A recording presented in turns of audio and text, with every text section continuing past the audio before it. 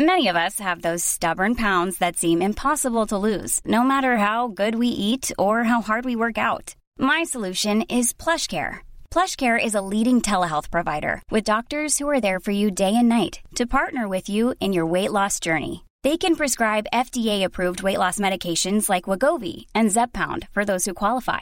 Plus, they accept most insurance plans. To get started, visit plushcare.com/weightloss. That's plushcare.com/weightloss. Ever catch yourself eating the same flavorless dinner 3 days in a row? Dreaming of something better? Well, HelloFresh is your guilt-free dream come true, baby. It's me, Keke Palmer.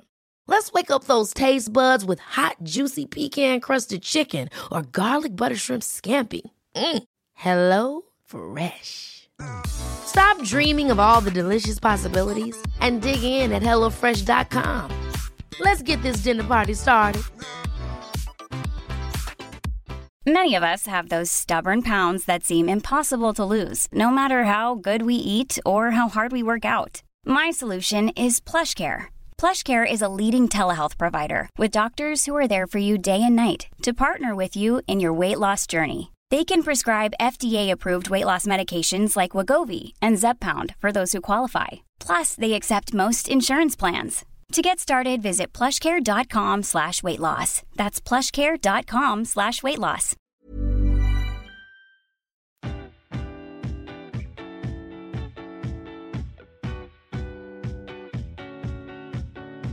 Welcome to Cheaper Than Therapy, a podcast that journeys into conversations with the intention of demystifying, destigmatizing, and desensitizing what really gets talked about behind the closed doors of the therapy room.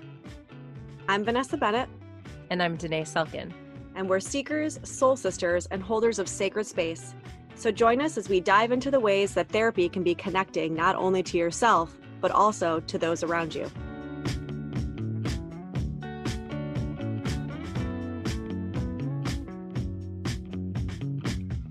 Hey guys, welcome back to another episode of Cheaper Than Therapy.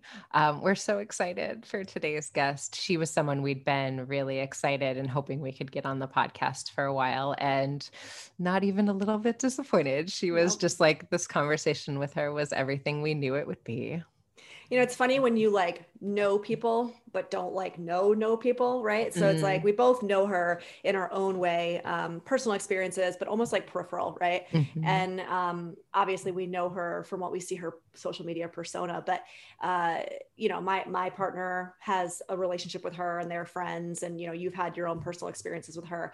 And it was like, more than I could have wished for, in the sense of like, you know, when you meet people and you're like, damn, like I could have a beer with you. You know, that's always like my judgment call. Like, I don't know. It's always like, I could have a beer with this person. And I definitely took away from this conversation, like she's one of those people for me anyway. Yeah. I mean, it's, you know me and my like deep introverted self. And for me, a lot of times it's like people that I can just like drop in and feel like really safe with really quickly, that there's no pretense, there's no small talk, and that they're almost like space holders. And that sort of allows me to like exhale. And I feel like that's like the sensation that has always come up with Mary Beth, even like in her writing and even in the way that she is like in the world. There's just like a real safety in her presence, and like you and all of your humanity are okay here and welcome with her, you know? Well, and she's funny. I think that's something that you actually don't necessarily get from a lot of her writing, right? Because sometimes obviously it's per her personality, but I think for a lot of us, like sometimes when we're writing and we're in that space of like vulnerability and sharing ourselves, you know, that those little quirks of our personality don't always come through. And so what I actually probably enjoyed most of all was actually how funny she is as a person. And I think that lends to her ability actually to make people feel safe around her. Yeah, we really loved her. Yeah, this was awesome. I hope you guys enjoy this one.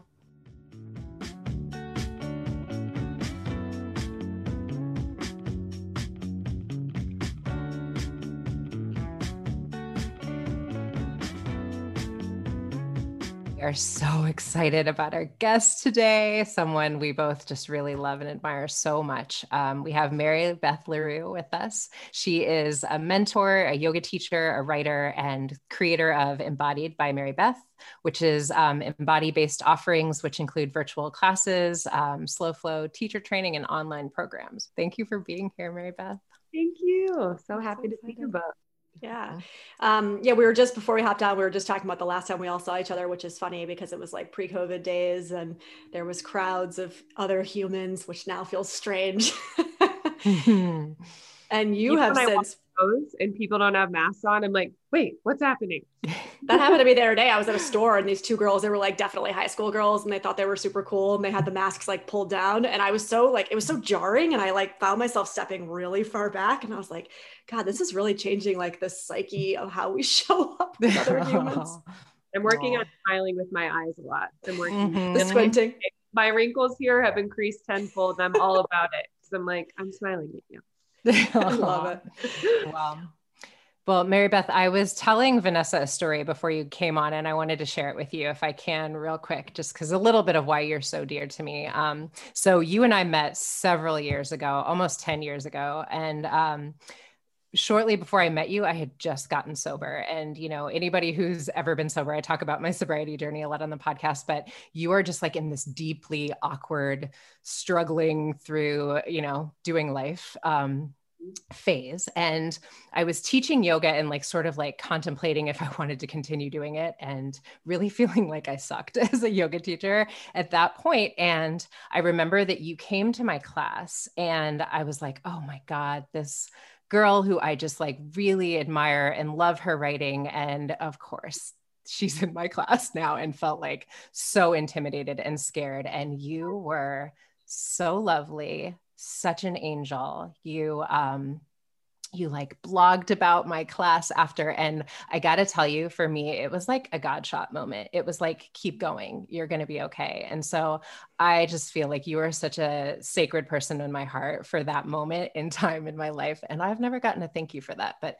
thank you so much for that. And thank you for being here to chat with us. Wow. Definitely receiving that. Thank you. You just brought tears to my eyes. So I remember it. I remember how wonderful it was, how welcoming, everything. So made me cry. Oh, well, I've been very excited to get to tell you about how much that meant to me. And, you know, we're both from a really similar area of the Midwest.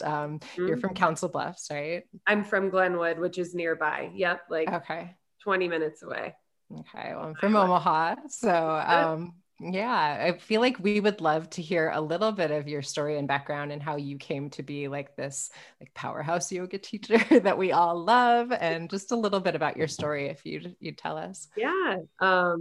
So I grew up in a tiny town in Iowa called Glenwood, as we just said, and it was a town of 5,000 people. And my dad ran the drugstore in town, LaRue Drug, that his grandfather started. And my mom was a teacher and taught special ed. And I had a pretty amazing childhood of like skin knees, running around, chasing fireflies, coming home for dinner, running pretty wild as a kid. And I am so grateful for that. And it's one of the reasons we moved to Colorado, was to have more of that experience for our son.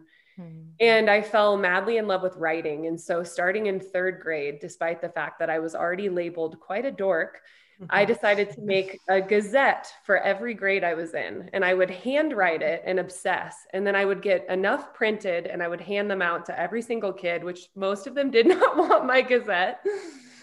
And I just remember being like so creative, and I really didn't care what people thought of me. And then as puberty hit, I started to care, and I started to dim my light, and I started to get quieter because I didn't want to be harassed or made fun of or found out. And I would say I carried that with me for a long time. And I'm sure I still carry layers of it. But what I've really found in the last several years is like getting back to that like unapologetic self of what feels satisfying, what's creative, who do I want to be around and who do I not want to be around. And I think growing up in a small town gave me that insight of like what it is to shrink and to be scared of who you are. And then coming to the yoga practice. So I studied journalism in college. I worked for National Geographic Traveler out of college. And I was feeling really depressed, having left Iowa City, which I loved. It's where I went to school, rode a bike everywhere, worked for the newspaper in college, bartended. And I all of a sudden was in an office and it had no windows. And that was devastating. And I would go get coffees 100 times a day just to leave the building. And so I found yoga then out of absolute necessity, like scared of my mental health, scared of how I was feeling. And it really was my first true understanding of like being disembodied. And so I found yoga then and signed up for a training. And I would say that paired with continuing to write is what really like brought me home to myself. And so I met you both in LA, which I lived there for 11 years, met my husband there, met Rosie, our English bulldog back here on the bed, and then our son, Angel, who we adopted. And so that journey to California and then teaching there and growing and also finding what I liked and what I didn't, and what brought me alive and what didn't, was really important, especially before this move to the mountaintop. And so I'm curious for people who hear you talk about embodiment and don't really have an idea of what that means. Like, how did you have a sense that you weren't embodied when you started in this job and then like shifting into a space of embodiment? Like, what did that look like for you? The same it looks like now. I mean, I'm a Virgo. I can be really in my head. I can be really critical. I can be really type A. My friend who's an astrologer said, I'm on this earth this time around to really heal my addiction to certainty, which I feel that. Right? Wow. I was like, well, foster care and the pandemic hopefully did that.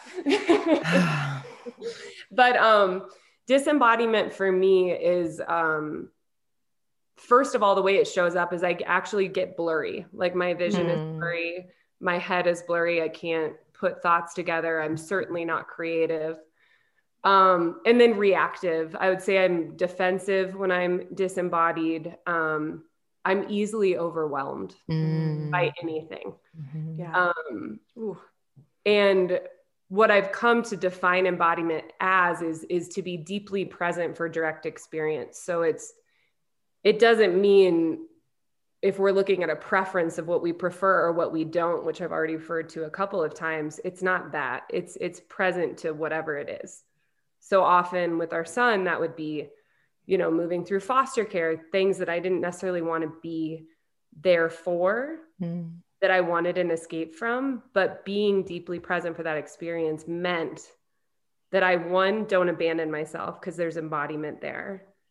And then on the other side, there will be some freedom by staying with myself through something uncomfortable, or if it's something joyous, there's freedom on the other side of that too. So I think embodiment for me is like nourishment and sustenance, but nothing's required except being here. I'm like sitting with that because I'm taking it into like for myself, but also thinking, what a powerful way to describe it to people who, like Danae said, might be like, what does that mean? What is embodiment? And I love that. It's almost like, can you take what Mary Beth just said and actually put that into practice in your own life? Like, what would that look like for you? Because I think for all of us, it is going to seem different, right? Like, we're not all going to get fuzzy. But I know that for when you said the kind of idea of like being maybe like irritable or short, or like for me, I was like, oh, yeah, there it is, Yeah. I was just telling a friend, like, when I drive, my son goes to a little school in downtown Evergreen. And when I drive back up the mountain, even if it's like 20 degrees, I roll down the windows a little bit. I'm always like, I put on music that I love. I usually have a hot beverage.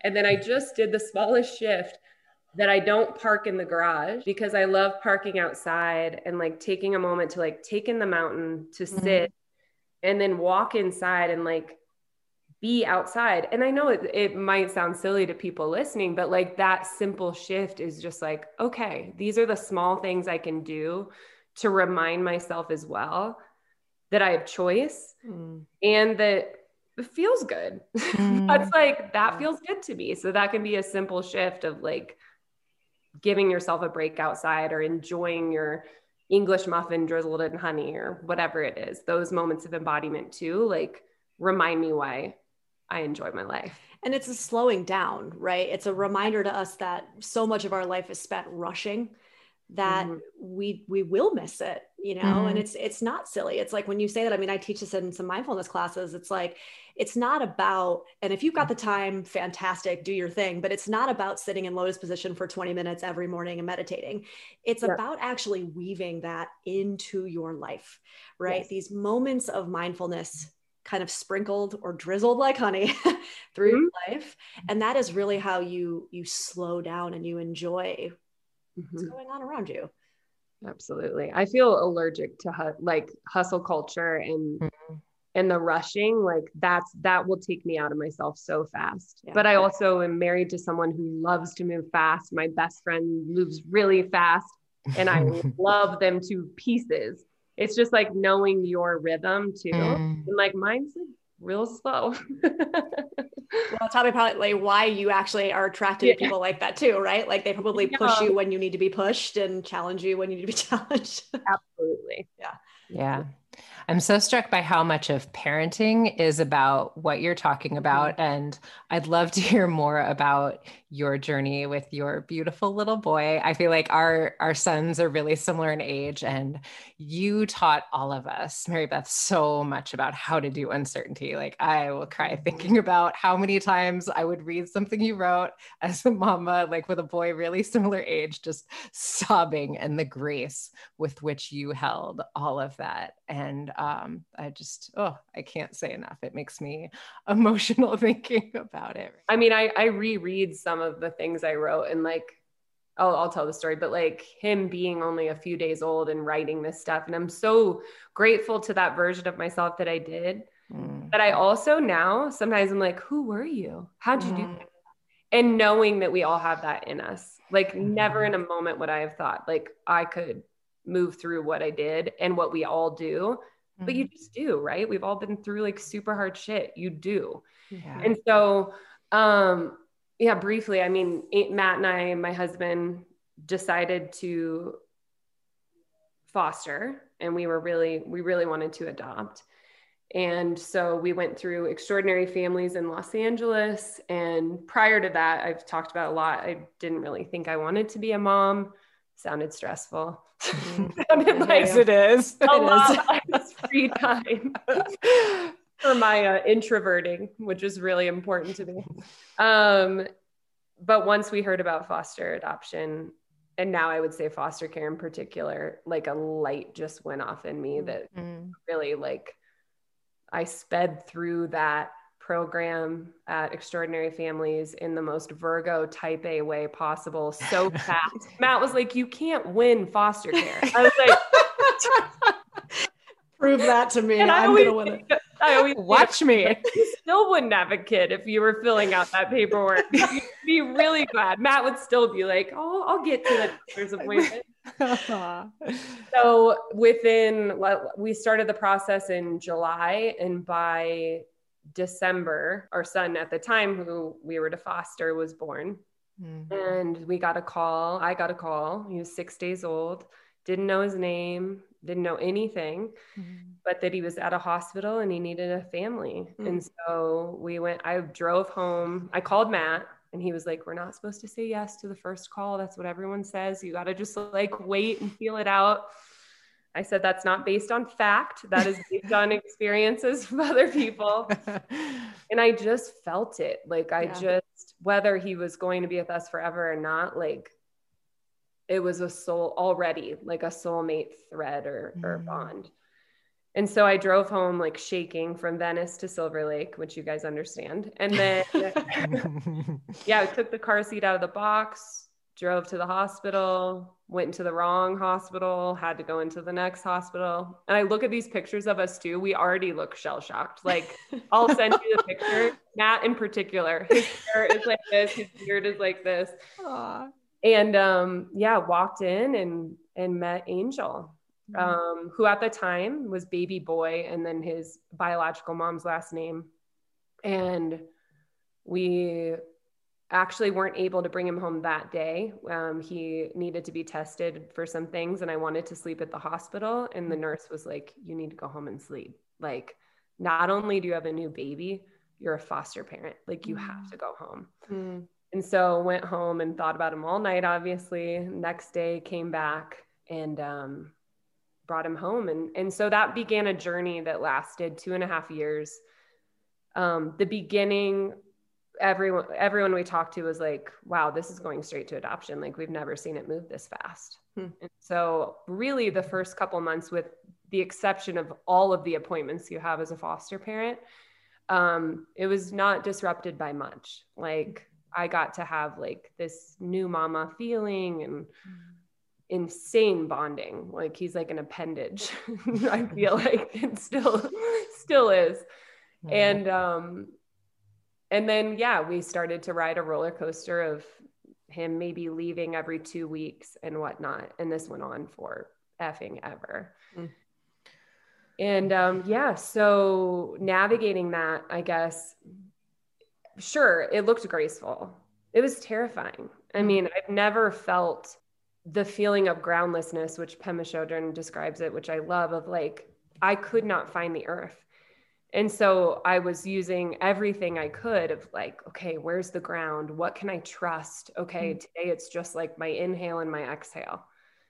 And navigating that, but then at the same time, being the happiest I've ever been. Of just like holding those two things and knowing that you can. I think a lot of us had that experience this past year of like these joyful moments of maybe like cooking at home and dancing to records and like letting your schedule go out the window, your to-do list, but then also holding like immense grief and fear and all of these things that come up. And I feel like foster care was that. And then this continuation of it, which doesn't mean it was bad. It means it was an experience, right? So I just had to keep coming back to that. I leaned heavily on the work of Byron Katie as well. And then my coach, Shelly Lawrence, who I still work with every month, and she walked me through that. And we would just take every thought and just tear it to shreds, right? Turn it upside down, looking for something, some truth that would feel better. And yeah, and so we adopted Angel in July, and we moved to Colorado like the second after that we could. So we moved here about a month later. Yeah. For me, I feel like so much of the grace was in the deep acceptance of all of the aspects of your humanity, and that, you know, you allowed for all of it, you know, like the roller coaster of, oh my God, what that must have been for you and Matt. Like, and I feel like that the tension of the opposites that you're speaking to, right? Like is something we talk about so much, that it can be these moments of both, and that both things can be true simultaneously, and how we hold that, right? Like how we don't need to like cling on to it being just one thing that we're defining this moment by, that we are so nuanced and rich in these experiences, right? Nuanced and rich. I love that. And that it was the opposite of numb, and that felt like a gift. Like I'd been numb for so long in so many ways, and I didn't even realize to what degree. And that no amounts of mindless trips to Target or matcha lattes that cost $11 or self-help books or whatever it was could bring me alive the way that this little child did. And to like awaken me, I would say he took me to a new level of embodiment that wouldn't have been possible otherwise, because there's no other love that is like the love for your child. I'm actually getting really emotional as you're saying that, because I'm thinking like, I did not want to be a mother either, like my entire life actually, and I was very adamant about it. And what you're saying is it's resonating so deeply, because it's like, what's coming up for me, I guess, is I wonder if for some people, there is almost a fear of that level of embodiment. Yes. There is a fear of being that present to the highs and the lows, right? Which is life. You don't get to just have one without the other. And I know for me personally, you know, I've always kind of lived, it's very fight or flight. I mean, it's from upbringing, you know, there's a lot of that lingers. And it's this very like waiting for the other shoe to drop living. Yes. And that's not living. Right. And I think, and I'm speaking for myself, but what's coming up for me when you say it is that it's like this deep fear of living that fully. And when you surrender into that and you actually allow it to happen, I mean, it just blows your whole world open. Well, in this idea that like we're protecting ourselves from anything. Yeah. Yes. Like you're not. Yeah. It's you're either going to live in relationship with the fact that everything you know to be true now is going to shift, which is, I have to be reminded of it every 7 minutes. Right. And I do very much live in that, like waiting for the other shoe to drop. I deal with that all the time of like, wait, this is good. Someone's going to die. Yeah. Or like, wait, this is good. Oh, that's going to be pulled out. I think that the aliveness is really scary and confronting because it also shines a light on what could be missing or where we have built so much armor we're like unwilling to go. And I feel it now a little too. Like I noticed this last year, like I really struggled with my mental health in a way that I hadn't in a long time. And I kept saying to my coach, I was like, I thought I did this work. I thought famous last words. I thought I graduated. And she was like, honey, this is forever. Yep. This is what we do. Buckle up. Yeah. So true. And that it is like the control that we think we have. You know, I feel like parenthood has brought this on such a visceral level home for me.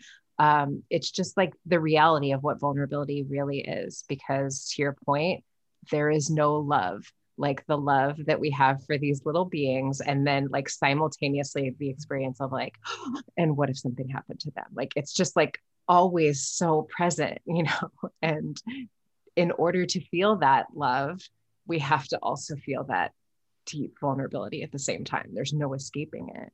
Yeah. No, I had a call with my coach on Wednesday, and I always think I have nothing to work on. I'll be like, I don't know today. I'm not going to talk about today. And I was like, I'm good. Things are good. I'm doing all my practices, Peloton, drinking my water. And then within 7 minutes, I'm like, And I said to her, I was like, I think I have or no, this is how it happens. So Matt and I were standing in the kitchen, and our bulldog's been like destroying all our new furniture. And Angel's been crazy. And he looks at me and he goes, you know, someday it'll just be you and me again, like in the house. And I go, what? And he goes, what do you mean? It'll be like amazing. And I almost started to cry. I was like, no, like, yeah, I know. He meant it to make you feel better. And you were like, wait a second. What? Yeah, he was to be like romantic. We're going to go on these trips. And I'm like, Angel's going to move out. And so I said to my coach, I was like, I think I have a codependency issue, which I for sure do. And she goes, I think you're a mom. I think that's called mother. Yeah. I was like, I can't even go there. She's like, also 3. So the fact that Matt brought this up over coffee is a little early. It's literally like we have 15 years to prepare. It does not, yeah. I mean, I was like, oh, well, that sounds like a lot of one-on-one time. And I can't imagine. Oh, for real. But it was so funny. I was just like, wait, like, is there something wrong with me? And she's like, this is motherhood. I was like, I really like it's almost like I grieve him as he grows. And it's that holding both of like, he's 3 right now. He's in underpants. He doesn't want to wear a diaper because he thinks it's gross. Like he still sleeps with us. His mood changes every 10 seconds. He's so creative. Like, oh my God. Even this morning I said, Vominos, like, let's get to the car, Vominos. And he goes, my name is not Vominos. My name is Angel. Oh my gosh. Cool. This is the best age too. Like all of a sudden it's like everything out of their mouths is hilarious. And it, like inappropriate too. Like totally. Won't even tell you what he told the barista at the coffee shop. Like, yes. I think my sister was about 3 when she told the waitress at the diner that my mom can't drink milk because it gives her diarrhea. Oh my God. And I remember my mom's face like, what did she say? And then the waitress was like, okay, so no milk for mommy. Great. Yeah, thank you. No filter living. Nope. Yeah. Yeah, but it's just such a deep awareness of what is sacred continuously, because you're watching them change so fast, and even, in this example, Matt is bringing you into that awareness, but we feel it constantly. They're changing so fast and slipping through our fingers. And it's like, yeah. Well, but what's so funny is that then like John will make these comments where he's like, you always say that she's getting too big too fast. He's like, and I feel the opposite. Like, I love it. I love how fast she's growing. I can't wait until the next stage. And I'm like, stop it. Stop it. You're rushing it for me. Like, pause. And he's the opposite. I don't know if that's like just the mom versus not the mom. Mama. Yeah. Matt said he was like, I can't wait for him to be 12. Yeah. I was like, wait, what? No. You're skipping a lot. Yeah. But we're so different, right? And that's the thing, is like that approach. And it is good because I am all in. Yeah. And you probably would want to keep him like claws in the nest if Matt didn't occasionally pry your fingers. Absolutely. So will you tell us a little bit about what life and your programs look like in the midst of this very unique moment in time? Reconfiguring that we've all been doing? The reconfiguring probably fits the way I move through the world better than what I was doing prior. Like, I love to be home. I also have found out that though I claim to be an introvert, I value humans and connection in a way that I didn't even realize. Like, I'm smiling with my eyes. Like, even living in this small town in Colorado, it's like, I live for small talk, walking through town, especially with older people. And there's real older people here. Not like people who have had a ton of plastic surgery and are still looking like they're 40. Or none at all. Like, I look in Silver Lake, I'm like, where's like someone in like their 70s or my favorite people. But I had actually already started teaching virtually in October 2019. And I remember Live Kit came to me and I was like, what a weird idea. Teach yoga on Zoom? I'll do it a couple of times. And they sent me a big screen television so I could see all my students while I was teaching. And I fell in love with it because from doing Wanderlust and Rock Your Bliss and leading, retreats and stuff, I have people all over who I adore, but like, it might be like an Instagram back and forth or something like that. Like seeing them, their dogs, their kids, their coffee cups, their living rooms, like I love it. And so I started doing that. So that transition wasn't really a transition, except that I taught more. And then being on your mat, right, Danae? That's like a different thing too. You're not totally on your mat when you're teaching. And I think because I teach like such meditative kind of dancey flow that it's really nice to be able to like demo and have the beat in my ear when I work with a DJ. So I would say I felt so many shifts, especially with leaving the city I've been in, and now I'm up here. But because we're in what's it called on Stranger Things, the upside down? Yeah, the upside down. It feels like the upside down of like, it's all different. And so having programs and seeing people on Zoom has felt fairly normal, but I don't want it to become my 100% norm. Yeah, that's kind of what I was going to ask. Like, what do you see it? I mean, wave a magic wand and COVID's gone tomorrow. I mean, how do you see it transitioning from here? Because I think what you said is actually really beautiful in this sense of, it fed me a bit, right? Like this introverted side of myself is like, I love being at home. And it also woke you up to the realization of, actually, I do really love interacting with humans, right? And I think it's done that for a lot of people. It's actually woken them up to things that they were probably not paying attention to before. But all that to say, I mean, I guess, where do you see it kind of manifesting from here? I definitely see leading like local retreats. I love Colorado and I'm so excited about it. And so even our house alone, like I could lead retreats here, and I want to build a platform up our mountain. We have this crazy view. And so to build like a wooden platform where I can lead meditation sessions or just hang out, whatever. And then trainings will definitely have an in-person component, but I see making it more accessible, perhaps keeping some of it virtual. Were you guys in the works with moving before COVID happened, or was this like a decision because? Oh my God, this is great. So I was obsessed with Pasadena. I still love Pasadena a lot. We're in Altadena. We You moved. are? Yeah, we moved. Pasadena. Yeah, I can see the mountains from here. Same. Yeah. Oh, great. So I would escape LA sometimes every day. I would drive to Pasadena, which is so close to Silver Lake. I think it's 11 minutes to like the Intelligentsia on Colorado Boulevard, by the way. And so I would go there all the time, and I fell in love with it. And I actually forgot we could leave LA. So I work virtually and pretty much always have. And then my husband's job was based in Chicago at the time. And so I kept setting up all of these appointments to look at houses in Pasadena. And I was like obsessed. And I love the architecture. I love it there. And he just didn't want to go. Like we went to one and then we want to go. So we're in Lake Tahoe and I'm about to lose it. Like, I'm like, I need a vision.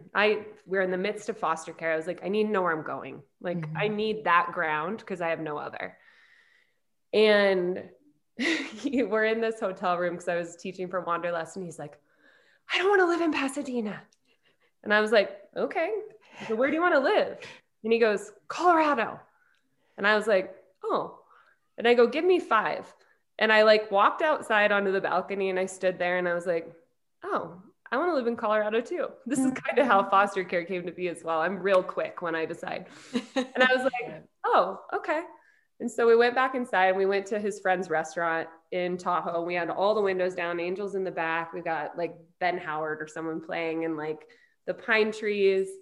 And we decided and we started to plan because we thought foster care was coming to an end. Either we were going to go to Colorado to heal or if a miracle occurred, Angel would come with us. And so 2 years later from that day, we moved to Colorado basically. And so it was a long, long journey. And I'm positive my LA friends were absolutely sick of hearing about Colorado. I know they were, but it was the plan. And it really helped me get through a lot of the harder times with foster care, just knowing that there was a shift on the horizon. The time was up. And, you know, well, it's that knowing that the time was up. Yeah. I love what you're speaking to, which is, it's funny. We were talking about being mindful, being present, and talk about holding the tension of the opposites. You know, I talk with clients about this a lot because I'm similar. It's like, and having something on the horizon that feels like something you're holding in your hand, that's like you're looking forward to, you're planning for, you're making it happen, is also important, right? Yeah. And you can be mindful in your planning and hoping for this thing. It doesn't mean that you're like not living in the present, but yeah, I think a lot of people that I've worked with anyway have almost felt guilt around looking forward to something like, well, that means I'm just wishing away the moment. And I'm like, well, but can they both be true? Or that it's like hocus pocus. Like, wasn't like I was like sitting there like, I'm building my house with my mind. It's fine too. And some people are really good at it. I'm just not. So, but Jackie, my best friend who's vision obsessed, we a couple of times had to say to her, like, I can't hear about your vision for me with Angel because it's upsetting me because I don't think it's going to happen. Yeah. Oh, yeah. And we were in Mexico, March 2019, and we had the retreat scheduled. And right before we found out there was going to be a court hearing, that Angel might leave again. And this had already been, I mean, he's a year and a half old, like, and I had to go, this was my retreat. And so I showed up and Jackie was like unbelievable through the whole thing of like always with foster care. But Matt went to the court hearing by himself. And then he was able to get us rights that we needed in order to get a lawyer, which was huge. In foster care, you don't have a voice.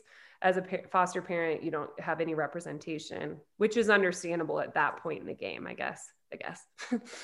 And Jackie took me down to the beach and we sat by the ocean and she goes, I just need you to be patient with me. And if you get mad at me, it's okay.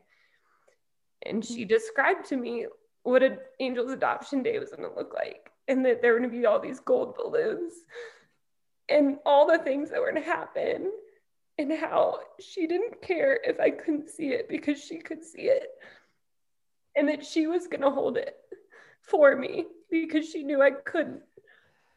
And then it happened. And then, you know, that was March, and I went home, and there was some other rocky territory. We had a court hearing in August. I testified, and a year later, we adopted Angel. I mean, I think about it now, I'm just like exhausted by the thought of it. But to have someone hold a vision for you, and like, and not only that, not because it was like, it was out of such love of like, I'm going to hold this for you because I know you can't, or I'm going to carry this for you because you can't. And I couldn't see it or hear it or envision it for so long. And I look now at that, and it was so important, right? So important to have that. So for those of you guys listening and not watching, we're laughing because of the dog. We have a 12.5 English bulldog that gives 0 Fs at any point. Well, thank you. Get a laugh. Laughing through our tears. Yeah, you know, I think, God, talk about someone holding space for you in the most loving way. And for those of you who, like, if you want to experience magic and miracles and have a good cry, go to Mary Beth's Instagram, find the like video of when you guys first introduced.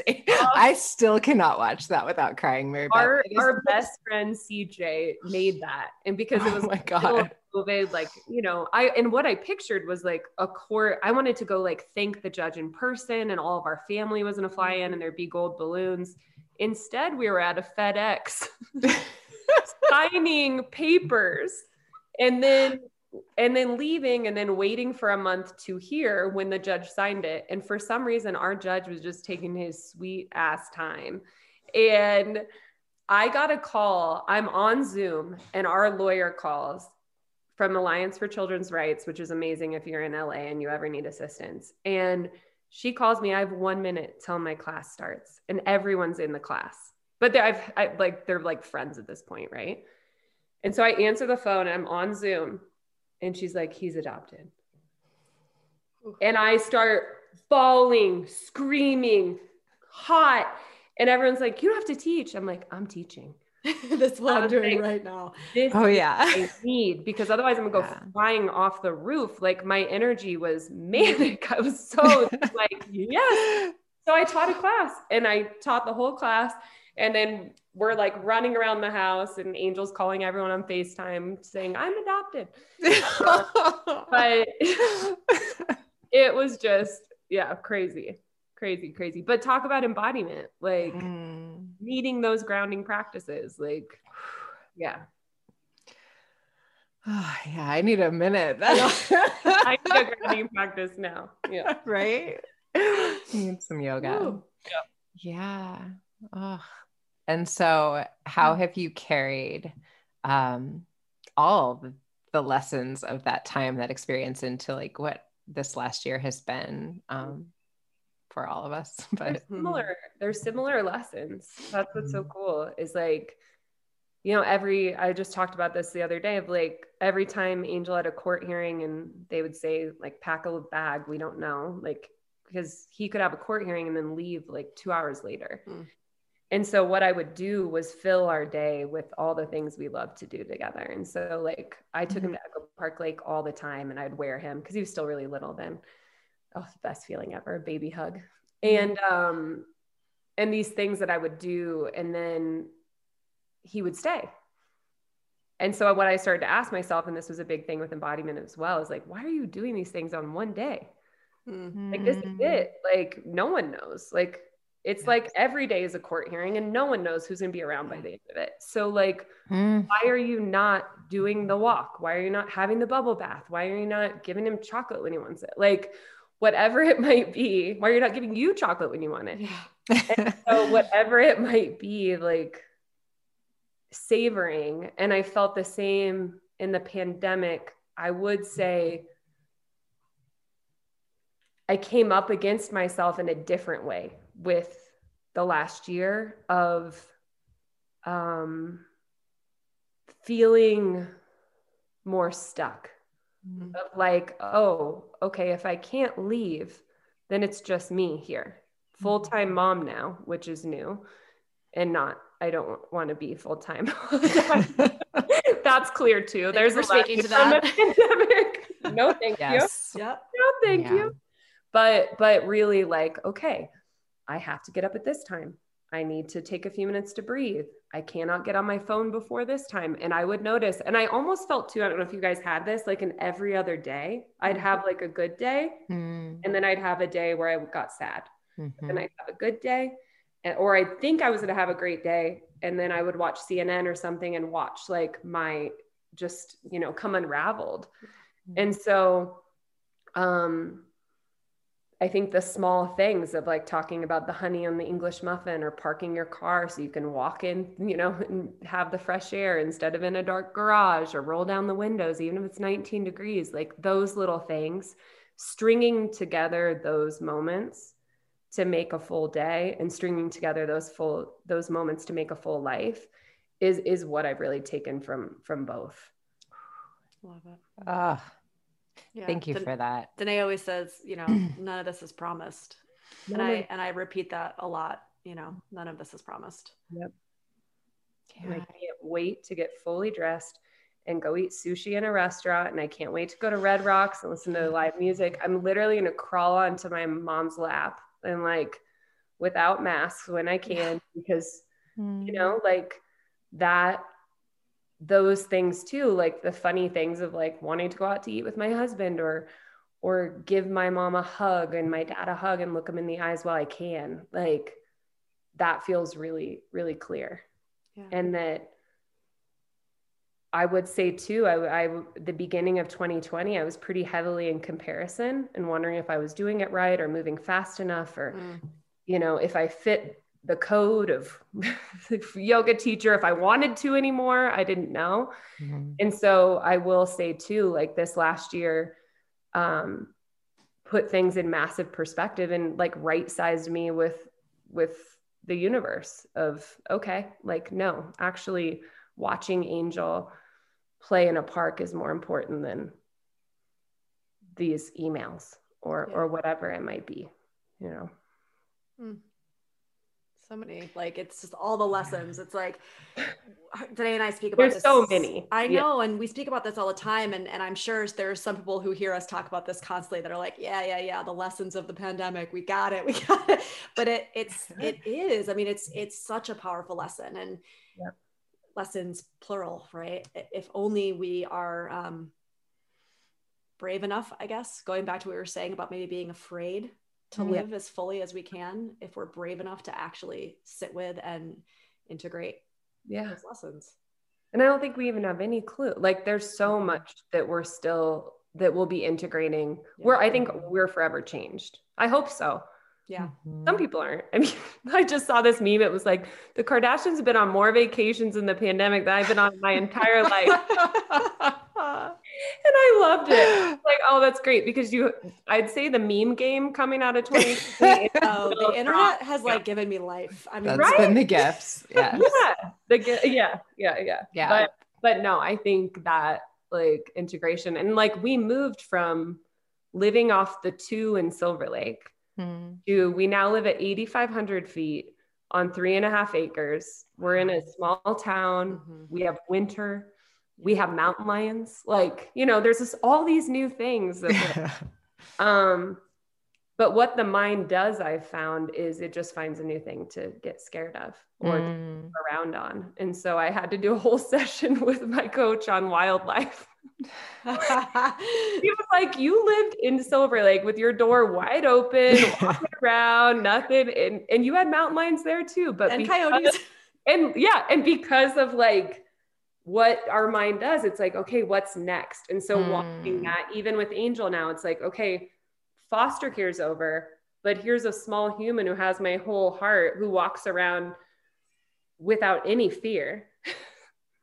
Right? So it's like, it's just watching that of like, this is what the mind does.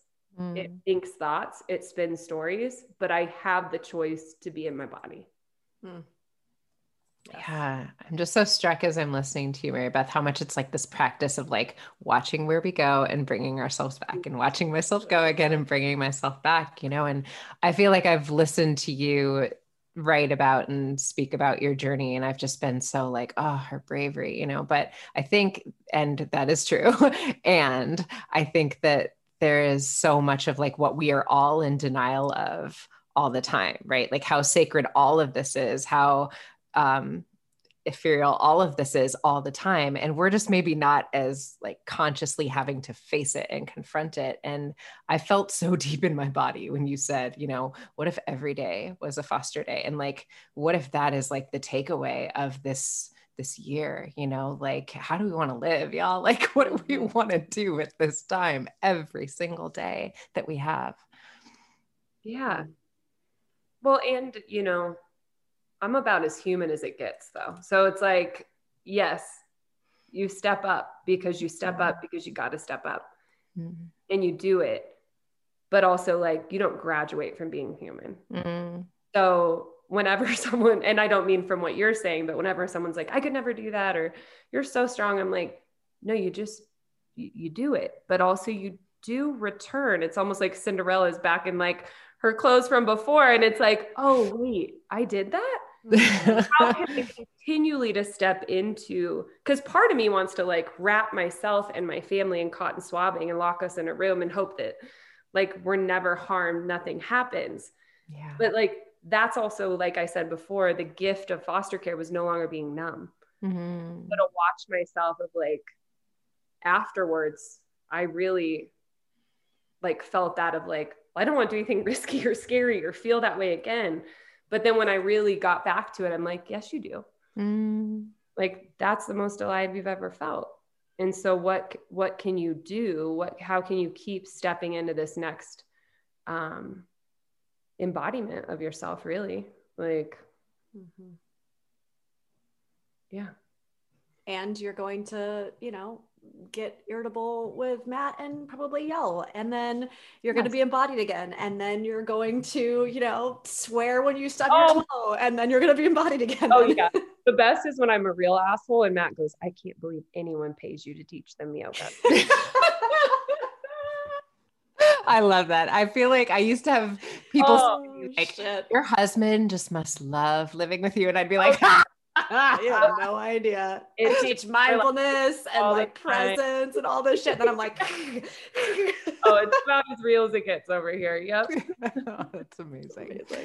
Well, Mary Beth, we have some questions that we ask all of our guests. If we can get into it with you.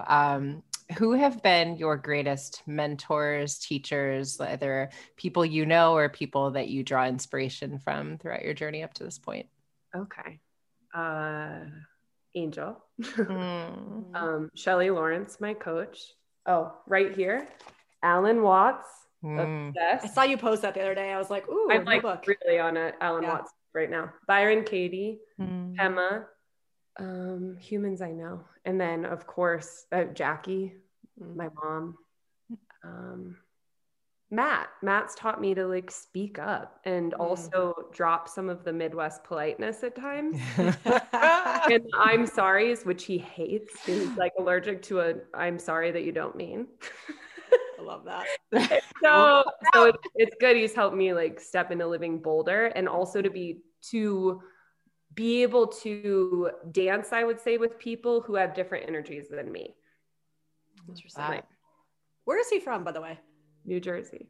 I was going to say he's got a bit of an East Coaster. He's got a bit of an East Coast vibe. And it's funny. Your man could speak to that. Oh my God, because he's so West Coast and I'm so East Coast. And it really is like a cultural clash sometimes. Like I tell this story, it's funny about say it quick. Like we first started dating, it was like 3 or 4 months in, and we were kind of jabbing at each other and I was laughing and I go, oh, whatever, fuck you. And he goes, and he like looked at me and was like, can we not say fuck you to each other? And I was like, it's like a term of endearment in New York. Like, what are you talking about? But it was such a clarity moment for me where I was like, oh, we're like very different cultures. Oh, yeah. Well, and also I used to say to Matt at the beginning, I'd be like, why are you yelling at me? He's like, I'm talking. I'm like, Todd says the same thing to me. He's like, why are you so loud? Why are you yelling? And I'm like, I'm not yelling. Yeah. talking. Yeah. I love it. Oh, so really. Okay. So the next question is, what do you do when you find yourself in flow? So how do you find your flow state? Quiet time, music, Reiki, slow yoga for me is always slow. So slow flow yoga,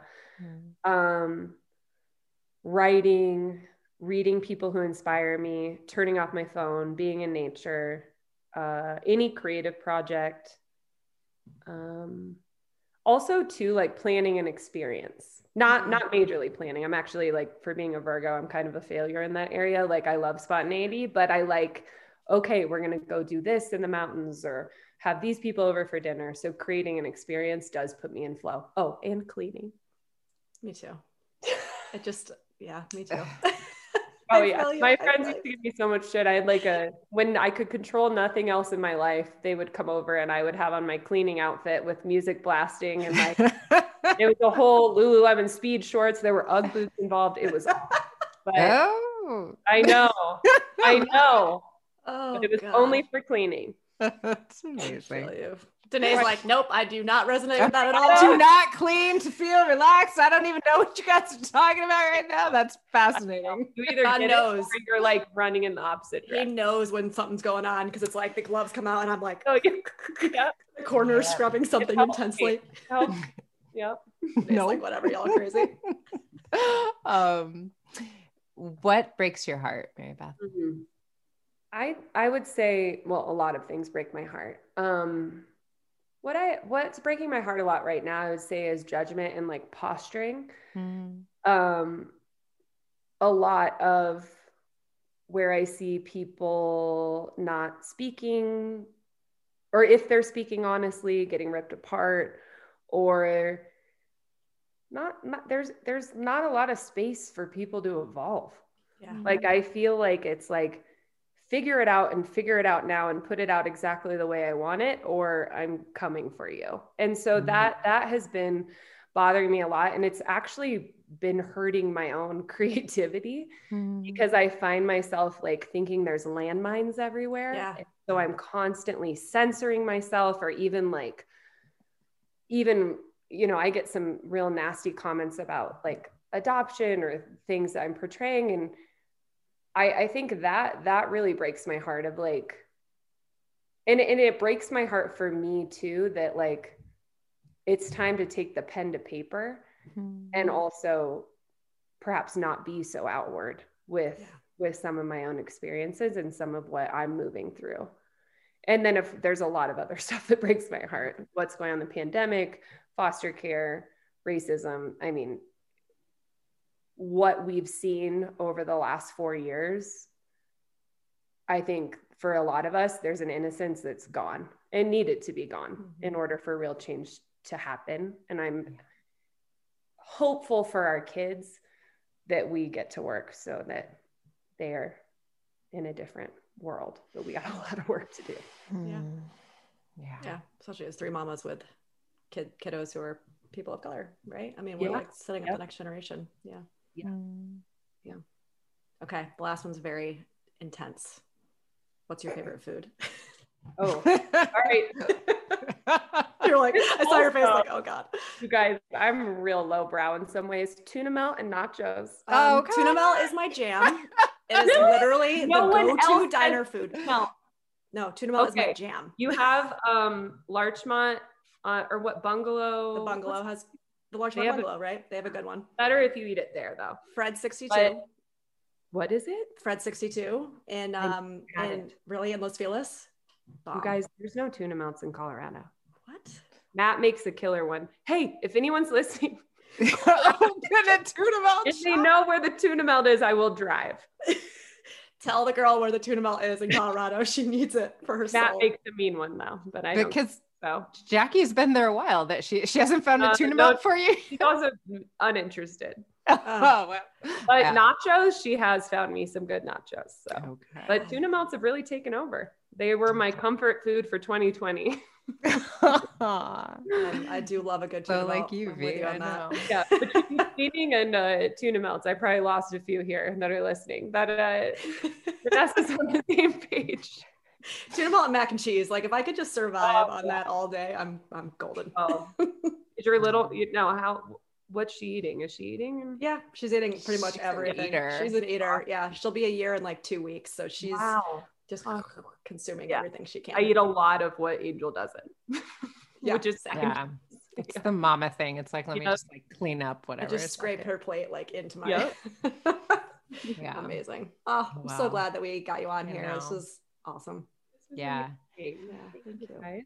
Yeah, I resonate, and I hear what you're saying about like that push and pull about like what I want to put out into the world and like keep as sacred and like to myself. And yet I gotta say, Mary Beth, you are such a gift in the context of like a teacher and like just such a wise sage for all of us. So I appreciate so much what you have shared with all of us. I feel like it's really been a gift in helping all of us grow into, you know, our potential of like sitting with uncertainty and so much more. Yeah. So thank you for that. Thank you so much. Yeah. And where can people find you? You want to give them that info? So website, Instagram, all the things. They're all the same. Mary Beth LaRue, MaryBethLaRue. Website and Instagram, and everything's there. Thanks, Mary Beth. Thank you.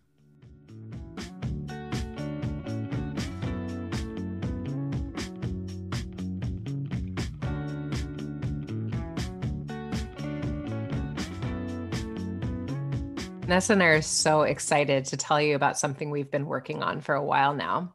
Yeah, we've been, I guess, mulling it over and letting it, I don't know, come to fruition for many years, probably actually since we met. And we're excited to finally be able to bring it to you. We met in grad school doing really deep inner work over long weekends once a month. And I think from the beginning, we've talked about the power in these immersive experiences where we come together in community and bear witness to one another in our stories. And we unpack some of the things that have held us back from living our most authentic life. And I think that's, you know, a lot of what both of us are really passionate about supporting people in doing. Yeah. I mean, everything that we do, I guess, from a therapy perspective, it all seems to ladder up into this, right? It seems to ladder up into the work of, you know, questioning, why are you not living your most authentic life? You know, what are some of these kind of bad habits or false beliefs that you have that are keeping you from living your most authentic life, right? Like, do you even know what authenticity looks, sounds, feels like for you, right? Why not? I mean, we could talk about the shadow, right? We could talk about things that maybe we've kept hidden for our whole lives for survival. There's so many ways into it, but yeah, I feel like authenticity is really the ladder under which everything we do falls. Yeah, absolutely. And so what Vanessa and I have done is we've put together a 3-day immersive retreat experience, and we're going to do this first one virtually. So in this COVID be damned. Yeah. I mean, and that's the thing, you know, we're figuring out a way to connect in community. And I think both of us have been so inspired by the way virtual communities can still feel really, really connecting and like a supportive space in a way that maybe we hadn't anticipated when all of this began, right? Totally. Yeah. So in this retreat, we're just going to be bringing together what are, you know, like a little bit of a fusion of both of our specialties, whether that's, you know, digging deep into the codependent tendencies that Vanessa is so amazing at helping us unpack, or some of the work that I do around our tendencies to self-abandon. And it's also going to have shadow work and the ways that we look at our limiting beliefs and our spiritual bypassing and all of the things. There's just going to be so many ways that we bring together the things that we do that hold us back from living our most authentic lives and starting to see how we can break those patterns. Right. And because it wouldn't be Danae and I if we didn't do this, we're going to make you guys move as well, right? Because we are avid yoginis and we both teach. That's right. And so there will be yoga, there will be somatic movement, there will be breath work, there will be guided meditation, all the things. And also Danae is going to lead us Saturday night into some ecstatic dance, ecstatic movement, which she's super in right now. I was like, I love how you make it sound like you're not going to be there dancing with me. I mean, I'll be there, but I'm not going to be leading it. It's all you, girl. You will be dancing. You will see Vanessa dancing. But yeah, there will be just a really deep experience of healing and community and coming together at a time where I think we both feel like we need it the most, right? Yeah. It will be a 3-day retreat. It's going to be March 12th through March 14th, starting in Friday evening, going into Sunday. And the name of the retreat is From Self-Abandonment to Inner Belonging, which feels so perfect in terms of the work that we both do together, right? Yeah. And that we're excited to kind of bring out there to you guys. And like she said, build community around this stuff, right? So if you go to my website, vanessabennett.com/retreats, you'll see it there. It's the first one that pops up. It's going to be $79 for the full weekend. Like today said, starts Friday evening, goes through Sunday evening, jam-packed. Just get a lot of time with us. Don't worry, we'll give you some breaks in between to integrate. But we're really looking forward to it, and we hope to see you there. We can't wait to get together with you guys. Thanks for joining us for this episode of Cheaper Than Therapy. If you enjoyed today's episode, be sure to subscribe on Apple Podcasts, Spotify, or wherever you listen to your podcasts. And if you want to connect with us, you can find us on Instagram at Vanessa S. Bennett and at Danae Logan Selkin.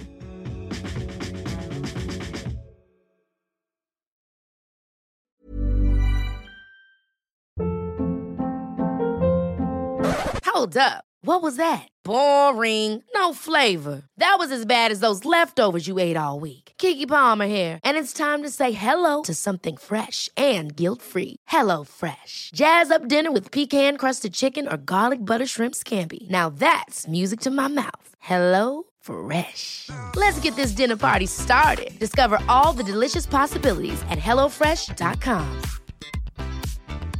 Planning for your next trip? Elevate your travel style with Quince. Quince has all the jet-setting essentials you'll want for your next getaway, like European linen, premium luggage options, buttery soft Italian leather bags, and so much more. And is all priced at 50 to 80% less than similar brands. Plus, Quince only works with factories that use safe and ethical manufacturing practices. Pack your bags with high-quality essentials you'll be wearing for vacations to come with Quince. Go to quince.com/pack for free shipping and 365-day returns. Mom deserves better than a drugstore card. This Mother's Day, surprise her with a truly special personalized card from Moonpig. Add your favorite photos, a heartfelt message, and we'll even mail it for you the same day, all for just $5. From mom to grandma, we have something to celebrate every mom in your life. Every mom deserves a Moonpig card. Get 50% off your first card at moonpig.com. Moonpig.com